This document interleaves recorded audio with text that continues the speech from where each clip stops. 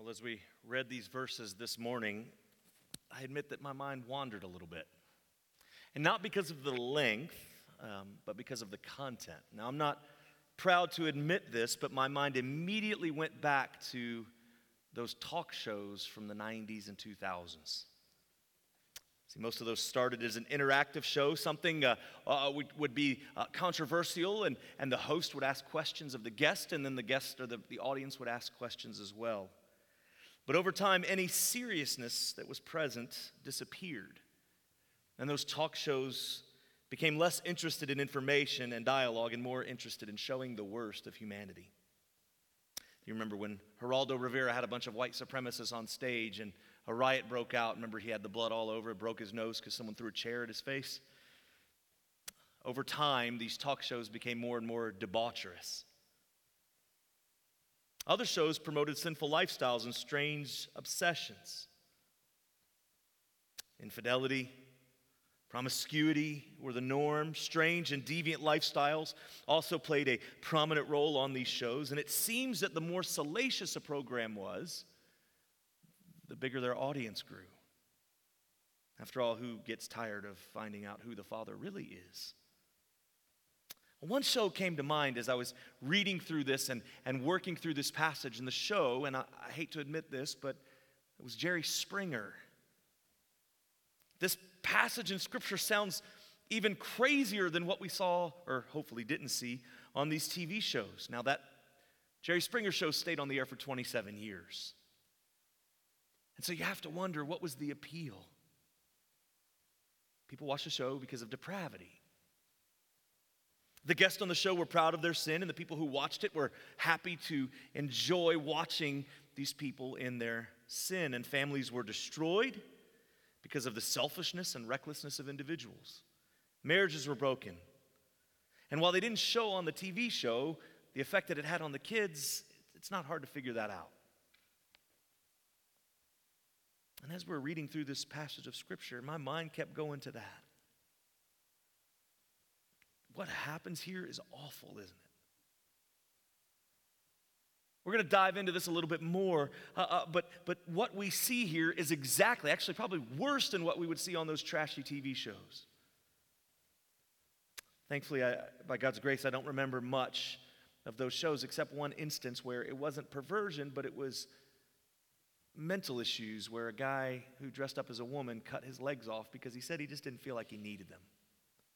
He said this, quote, "I didn't want to get rid of them. My brain just kept saying, get rid of them, so I had to get rid of them." So he took a saw and got rid of his legs. Years has passed since I've seen any of these television shows, but I remember how uncomfortable every single episode made me. Any person with any understanding of depravity or with a heart that breaks for lost people sees these stories and we're burdened by it. It's easy to moan about how the world is going to hell, and it sure seems like it when we see these horrific things happening. Even in Scripture, we're seeing these things happen. And it's easy to say that the world is worse than it's ever been. I'd argue that it's been the same. We're just seeing it more. We can't avoid it. Yeah, the world is bad, but it's been bad ever since Adam and Eve decided that they were the kings of their own lives. And here's where I'm going with this morning. I'm focusing on this passage that shows us that the world has not changed very much.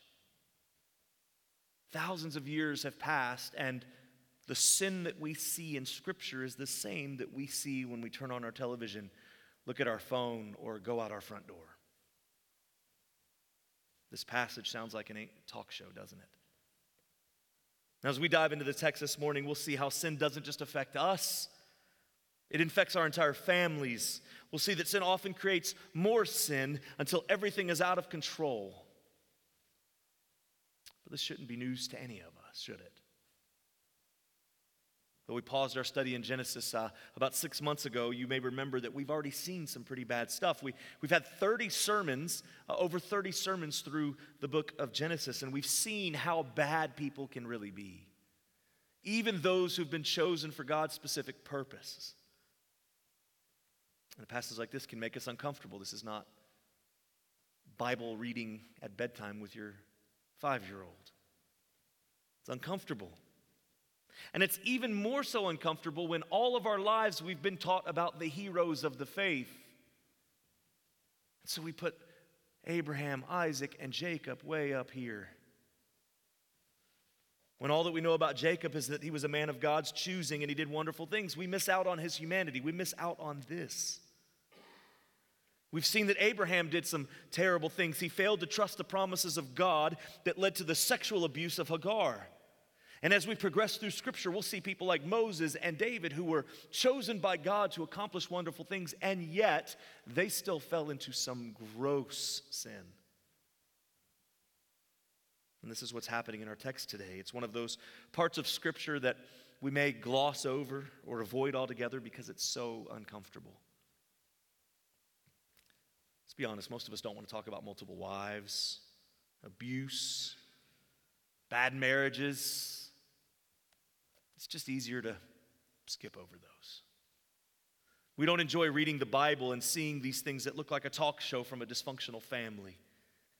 But here we are. So what I'm going to do is walk through the text a little bit. It's a narrative, so it's longer. It tells a story. It doesn't require a verse-by-verse explanation as a passage in the New Testament would, but we'll look at what's happening then, and in the conclusion, I'm going to give you some applications that I think everyone in this room can take home with you. But before we do that, it's important to know that Moses, who wrote this, may have not put things in perfectly chronological order. The way that Moses may have put these things together is not so that it shows you a step-by-step of what happened in the order, but rather the bigger picture of what was going on here. Telling a story, now pushing it forward. The point being made is it's much more important to know what happened rather than the order of how it happened. So, looking at this point in the story, Jacob is right now outside of the land of promise. He's worked 7 years to get his dream girl. And finally, the night comes, the wedding comes, and he does the deed, and then after that, he wakes up and he looks and sees, you're not Rachel. He knows that he's been tricked. He knows that he's done something that he can't go back on. He wanted Rachel, he got Leah instead. And so now he's married to 2 sisters, and he only wants one of them. God had provided for Jacob his entire life, but as we saw with Abraham, having God's love and protection doesn't give us a life of ease. It certainly doesn't mean that we stop sinning. We know that from our own self. God is at work with Jacob, like everyone before him, and he makes some terrible decisions that brings calamity and chaos to his life and life of others. This is where we're at. This is what's led us to this point. We've seen the problems that have been caused by every single person in this line so far. We see this pattern that emerges. This thing that ties everything together, this destruction that runs through these families like a tornado. But I hope to show you that God still cares for his people. Even when we take our eyes off of him, even when we do things that destroy the lives of others and ruin our own, that God is still faithful. And we see this in this passage, and you'll see this hopefully jump out at you. Well, getting into this, the first thing that we see is the story of Jacob and Leah's 4 sons. It says that God saw that Leah was unloved. She's married to a man that never wanted her. He doesn't give her the love and attention that she needs. Now, this just isn't found in ancient scripture. This is a story where real people got hurt. Maybe your story's like this. Maybe you felt the sting of being rejected or being abandoned. Plenty of people feel this way, that you've been given up on. Maybe you've tried to do everything you possibly can to save your marriage, including having children. That happens. A husband doesn't love his wife, and the wife believes that maybe if we had children, that they will be the tie that binds us together. And then you only see things fall apart. See, Leah was a victim on all sides, and all that she wanted out of this was for Jacob to love her. But he had no interest in a relationship with her, but he still had children with her, meaning that he used her for one reason, for his pleasure. All she was good for to Jacob was making babies. In other words, she was only important when Jacob needed her. Jacob abused her. And he used her for his pleasure and his family line. But Leah still had hope that Jacob would one day come around and love her. She had 4 sons, and each one has a story. The names are expressed in here. The first one was Reuben, which means see a son. Leah credits God for this blessing.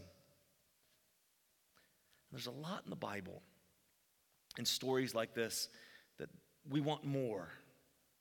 We want more information, more backstory, more emotional stories on how these people felt. And so we don't see this outside of Scripture all that much or inside of Scripture with Leah, but we know that she's a person who's hurt. We know that she wants her husband to love her and have a relationship with her. And she's hurt. How would you feel? Abandoned? Lost? Ignored? Probably one of the worst things that any of us can ever feel is that we're not wanted, that we're not needed. And this is what Leah felt like. Jacob made her feel like a baby factory, that's all that she was good for. And she felt like, hey, we have a child now. Maybe this will bring him to me. But still nothing. Then she has a second son, Simeon. His name means heard. This means that God has heard her cry. It's not a stretch to think that Leah kept hoping that maybe another child would draw Jacob closer to me. But she said she was unloved. Jacob didn't hear, but God heard. Her situation didn't get any better when she had Levi, whose name in Hebrew means joined. She hoped that this, the third son, would join them together. Leah gave birth to 3 boys for Jacob. This should impress him. At this point in history, 3 boys means you're almost guaranteed your line would keep going. It means that you have workers to work your fields. It means you have a family history that will continue. He had a dutiful wife who sought approval and affection. But even with those 3 boys, even with a wife who desired her husband, still nothing. Then Leah gives birth to another son, Judah, which means praise. She was grateful for the gift of 4 sons. Then in verse 35, it says that she ceased bearing. Now, it could mean, the meaning underneath the surface, that relations stopped between Jacob and Leah. That Jacob finally hardened himself to her. That he didn't want anything to do with her anymore, so he cut those ties. Some women understand what Leah felt like. Maybe you've been in a marriage where you've done so much, including having children, but outside of a few instances of intimacy, you feel like everything is over. Maybe your kids help keep things together, but you always ache for something more. God hears you. God sees and knows what you're going through. He knows what you're experiencing. He has not turned his back on you. He doesn't promise that your life will be easy or that your situation will be immediately fixed, but he does promise a peace that goes beyond any human understanding. God also promises that your loneliness, pain, and suffering will one day end. Everyone who trusts in Jesus for faith and for life will one day experience a creation the way that God created everything. Without death, without suffering, without loss, without a hint of need or want. We'll have everything that we need. We'll be perfectly content, and there will one day be no more loneliness or heartache. But that's not promised to us here and now. Anyone who believes this or says this doesn't understand the Bible or the history of the church. We suffer mightily, and a life of comfort and ease is not part of our story. But Leah was abused. And in the meantime, we speak against abuse. We speak when people are mistreated. We defend victims and we advocate on their behalf. We know that this life will be difficult, but we are called to care for the Leahs of this world. Why? Because even though Jacob saw her as a baby factory, that's not why she was created. Leah was created to be an image bearer, to resemble the work of God, to be a proclaimer of the good news of God to the world. And Jacob abused her. But not everyone sees things this way. Rachel, the one that Jacob really loved, was desperate for children and demands from God that he give children to her. This went beyond asking. This was a demand. This was blasphemy, saying that God must do what she wants. Chapter 30, verse 1 says that Rachel saw. This is a parallel to 29:31 where it says that the Lord saw. Rachel saw what the Lord saw, that Leah was being blessed. Now, a few minutes ago, I said that you may be a Leah in this story. You may feel unwanted. You may feel unloved. You may feel like that the love of your life has abandoned you. You may just feel this loneliness that's just you can't explain. But there are others here that may be Rachel. You've gotten what you thought was the ultimate prize. You think you've got everything lined up. Your life is ready and you know exactly what you want and you're going to get all these things. But then it doesn't happen. You look around and you see what you really want is something more. Leah wasn't rightly satisfied in her husband, but it seems that she saw her value in how he felt about her.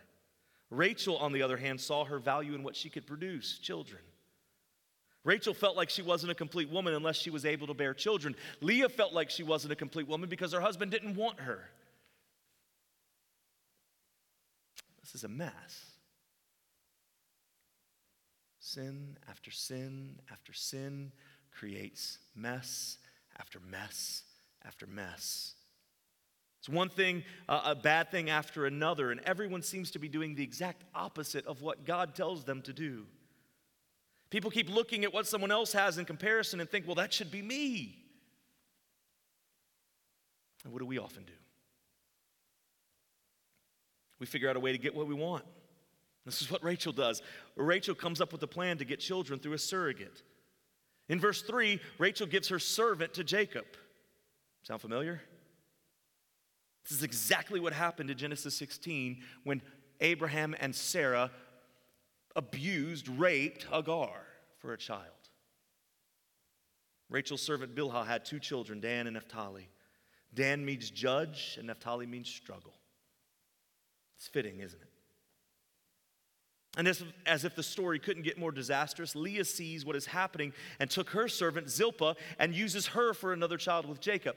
We have all sorts of bad stuff going on in this passage. Now, I doubt that anybody back then would have thought this way.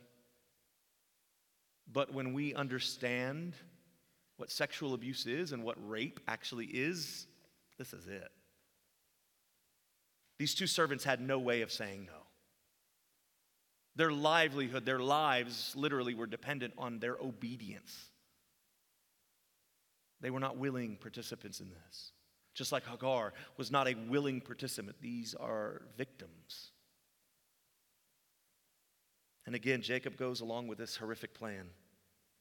So now you have Jacob sinning by not leading well. He's made terrible decisions. You have Leah who was abused, which leads to her making Jacob the most important thing in her life. Rachel is jealous, so she takes a servant and allows Jacob to rape her to conceive a child, and then Leah does the same thing. Then the strife, when you think it's going to be over, it gets even more messy. It talks about mandrakes. Mandrakes, if you Google image search them, the history of them is they look like people when you pull them out of the ground. They resemble arms and legs, and the ancient history says that when you pull them out of the ground, they scream. I would love to see that,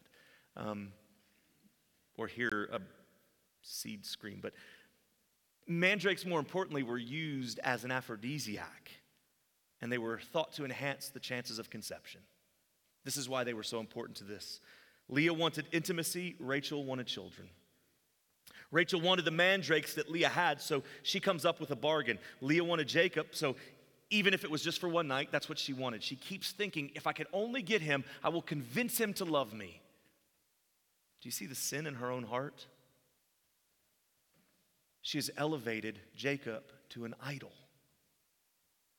Leah idolizes Jacob. Rachel idolizes children. So she comes up with this plot. Remember, she kept trying anything she could in an attempt to win Jacob's affection, so she gives Rachel the mandrakes and gets Jacob in return. And every turn of this story, Jacob is a willing participant. We don't see him saying much, but he certainly never objects to this. He is a failure in terms of leadership, and his unwillingness to do what is right is problematic. He makes his marriage into a form of prostitution. But this worked for Leah. She had another son. Rachel, like Esau, sold something special for a meal, and like Esau, she would quickly regret it. Rachel would probably prefer for Leah just to go away so that she could have Jacob all to herself, but Leah has another son and a daughter as well. Now remember, up to this point, Rachel hasn't been able to get pregnant. She is the chosen wife. She is the one that Jacob wants more than anything else. Leah has 7 children. She's got none. The servants have had children with Jacob, but Rachel, Jacob's chosen wife, no success. Now you would think that God would turn away from them. My goodness. Time after time after time of them rejecting what God says, doing their own thing, going their own way, turning from God.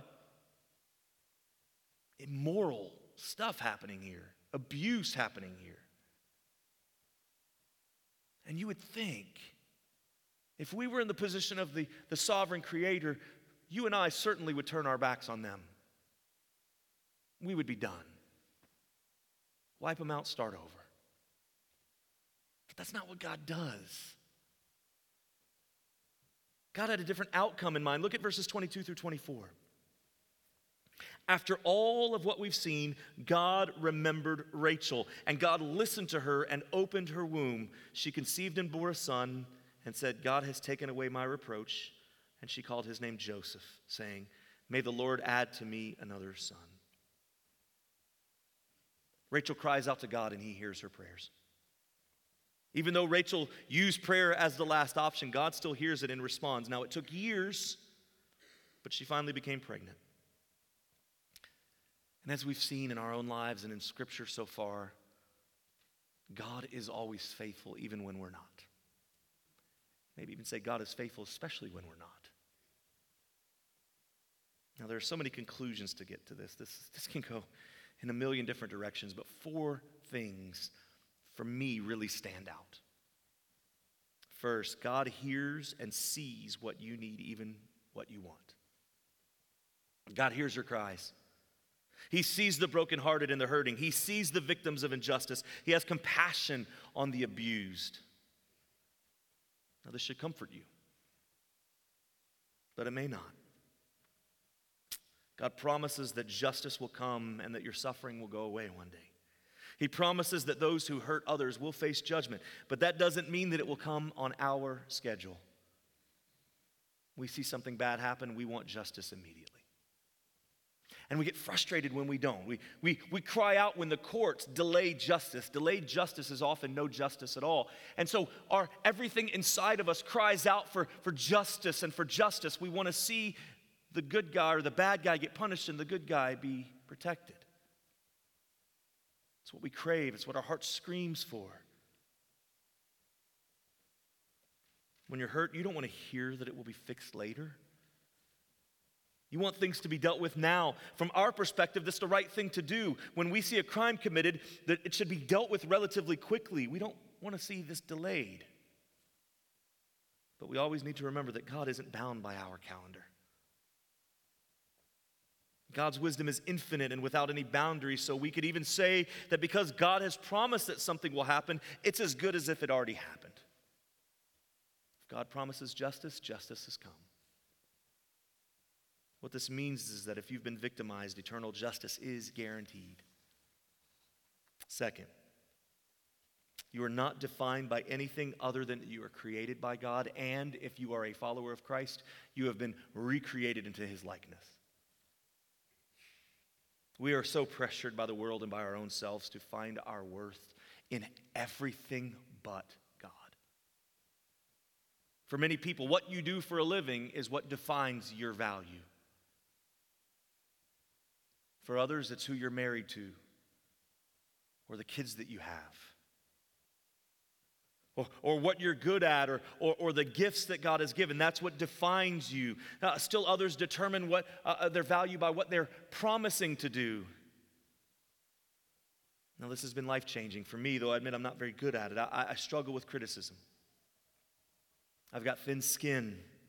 I'm not very good at this. I struggle with unmet expectations. Why? Because I still haven't figured out in my heart that my value is not in what I do. My value is not in my position or my title or my job. None of that really matters in terms of my value. My value is in the fact that I'm a child of God. I struggle because I value often what I do. Church struggles, I feel like my value is lower. Church does well, my value is higher. Isn't that what's happening here in this passage? Leah saw her worth in being able to win over a man. Rachel saw her worth in being able to have children. I sometimes see my worth in my ability to be a pastor. Obviously, you would have a different set of struggles, but they all have the same root. Maybe you think you have value because of your job. Maybe you are so good at what you do that you sink yourself into that, and when things don't go well, you find yourself in despair. Maybe your worth is in a family. That it's your children that drive you, and everything that you do is based on what's good for your kids. Take that away from you, and you feel like you have nothing.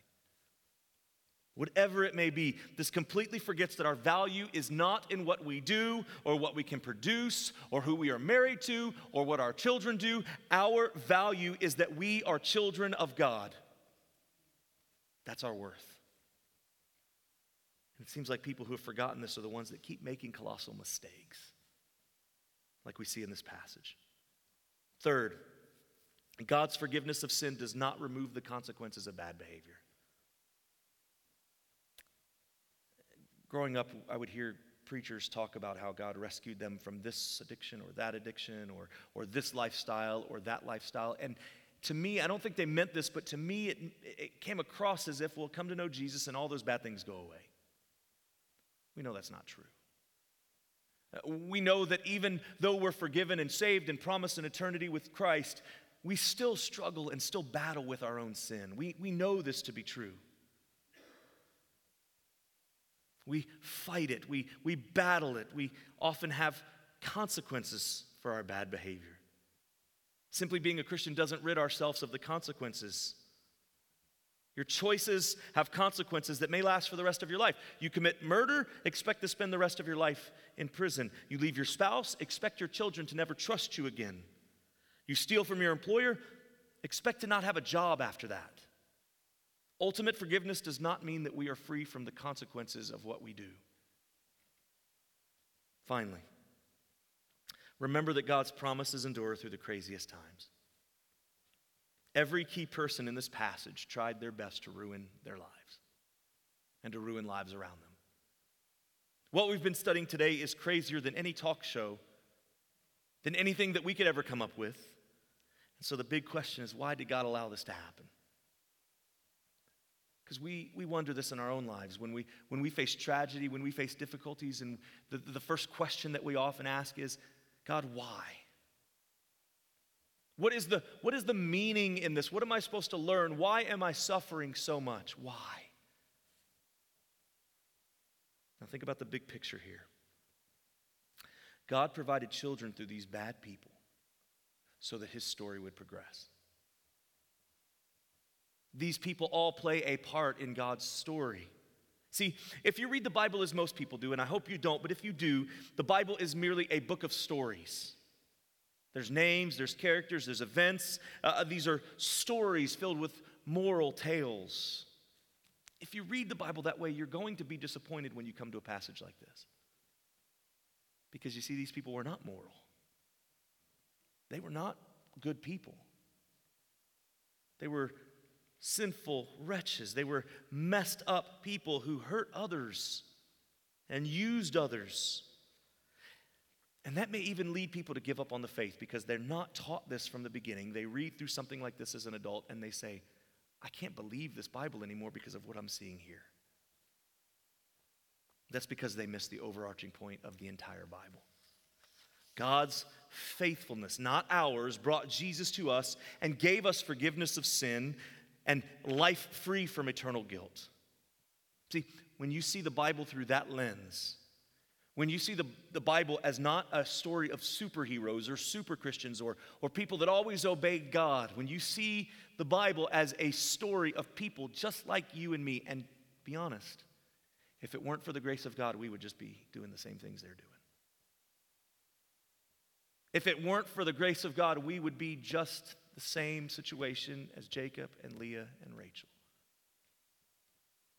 Without the restraints of the Spirit, we would be abusive.